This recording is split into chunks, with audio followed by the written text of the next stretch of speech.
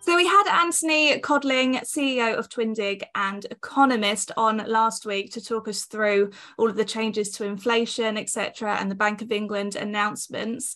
As I said, he's CEO of Twindig, and Twindig do these kind of weekly updates, don't you, Anthony, with advice and insight. What exactly do they show each week? Yeah, so we try and kind of help people stay up to date with what's going on in the housing market. So by providing commentary on kind of interesting stories that we're seeing and interesting themes that we're seeing. And once a week, we have our Twindig Housing Market Index, which tries to gather everything together. And it's a reflection of what investors in the residential housing market are thinking. And it's run as an index. So we started it 1st of January 2020. And what is going on in the housing market, especially over the last week? What's been going on? Well, as you know, we've had kind of mortgage rates going up, bank rate going up, house prices going up and down at the same time, which was, has been confusing.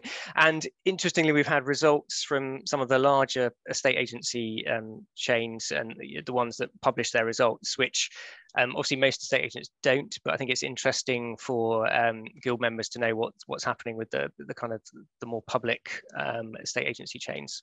It's been fascinating. It's just like we had, one index saying house prices up, the other one down. We had most estate agents, or all but one, saying it's been a really good year. We've knocked it out the park, and even now our sales pipelines are up and higher than they were at the peak just before the end of the stamp duty holiday. But there was one that has had an awful time and really underperformed, and they're trying to do lots of things to turn it around. Yeah, and it's a very different model to the guild members use. So maybe it's a model that isn't working. Care to share with us which one that is? Purplebricks, which appear to be being disrupted by the market rather than disrupting the market, which as a former analyst is fascinating, because they obviously tried to redefine how the market worked. And you would have thought that, in the hottest market we'd ever had, that being able to sell your home really cheaply, because they're probably selling themselves anyway, which is what a lot of people think, you'd have thought they'd had an absolute boom time, but they went backwards, interestingly. Now, I know they've had some internal issues, as the letting's been kind of well documented, and changes of management and stuff, but it's as an outsider, it's fascinating to see that model hasn't worked. And I guess for guild members and traditional agents, it must be comforting to know that actually the businesses we've been running for years and years and years are probably using the right model. I've always been a huge advocate of the understanding of brand loyalty, because brand loyalty in agency is unlike any other sector, because you have emotion that drives brand loyalty. So, for example, I could use McKenzie & Co 15, 20 years on the trot to move house, and my family could use it.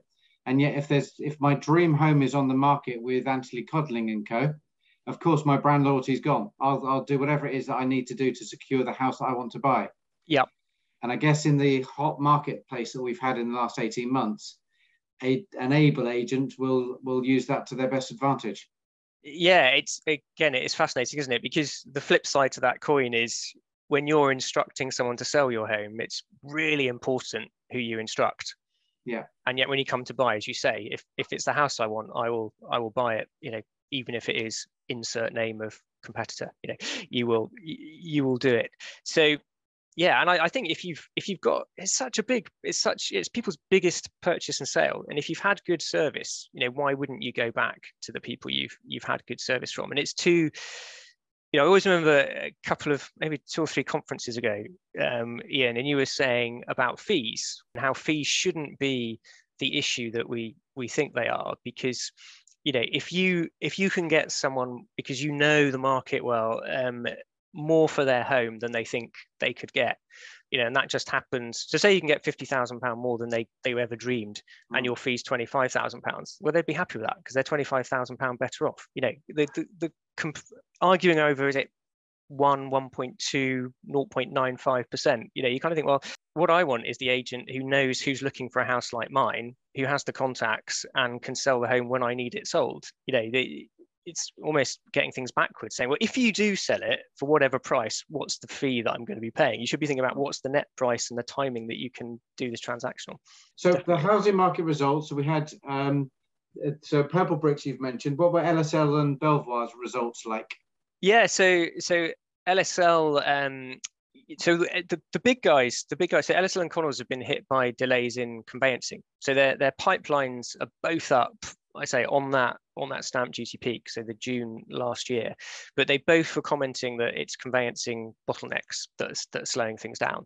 Now, obviously, I think, if you had all your information in one place ready to go and were able to share it with the conveyancer, so having, I don't know, a Twindig, that would probably help you in terms of helping speed up the transaction. But that is an issue, right? You know that, your members know that better than I do. Belvoir saw revenue growth, right, which is really good for them. A lot of that revenue growth was because of acquisitions. So the first half revenue was up 11%, property was up 3%, and the financial services is what drove it 19%. But that was 2/3 because they'd acquired a kind of groups of mortgage advisors. But it goes to show, there is money to be made in a kind of a holistic offering kind of all the services that your home mover needs, and a one-stop shop, be that in-house, be that using services of the guild or whatever, is a real positive, and clearly is working in what's becoming a more challenging market for Belvoir. Countrywide used to turn £1 worth of sales revenue into £1.50. They had a 50% uplift. Yeah. And I spoke to CEO of a large organisation last week that they're at 45 pence per pound. And that's exactly the strategy for Purplebricks moving forward, isn't it? Is to monetize the opportunities within the home move process. Yeah, again, fascinating to see what they're looking at doing. I suppose I was most surprised by two things in their results. Firstly, that they're saying they're going to focus on the lower end of the market, which surprised me, because if it's fixed fee, you kind of think, my relative saving is higher the more expensive the house. So if I'm selling a house for 120, 130,000, then a fixed fee is probably, could well be higher than what the agent's actually going to charge. So that surprised me. And then it was incredible. They said, well, what we've realized is that every home has 15 viewings.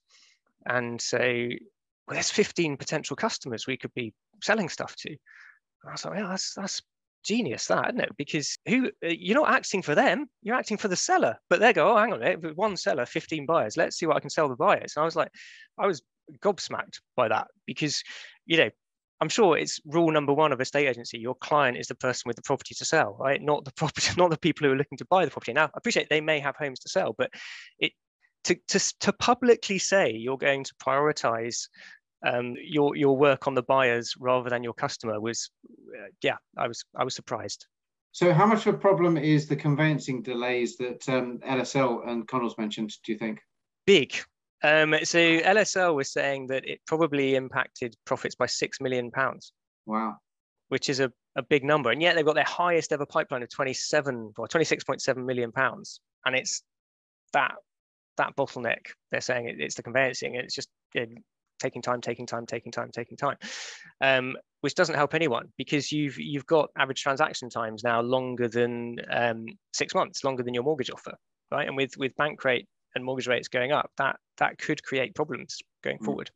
Which I think stresses that need to be really well organised, and to hold hands of people going through that process. We actually spoke to Russell Quirk a few weeks ago, didn't we, Iain? And we discussed how conveyancing, kind of the issues between conveyancers and estate agents at the moment. And in his podcast episode, he suggested that the solution was taking it internal, having the conveyancing part of the estate agency process. What are your thoughts on that? Do you think that could be a solution?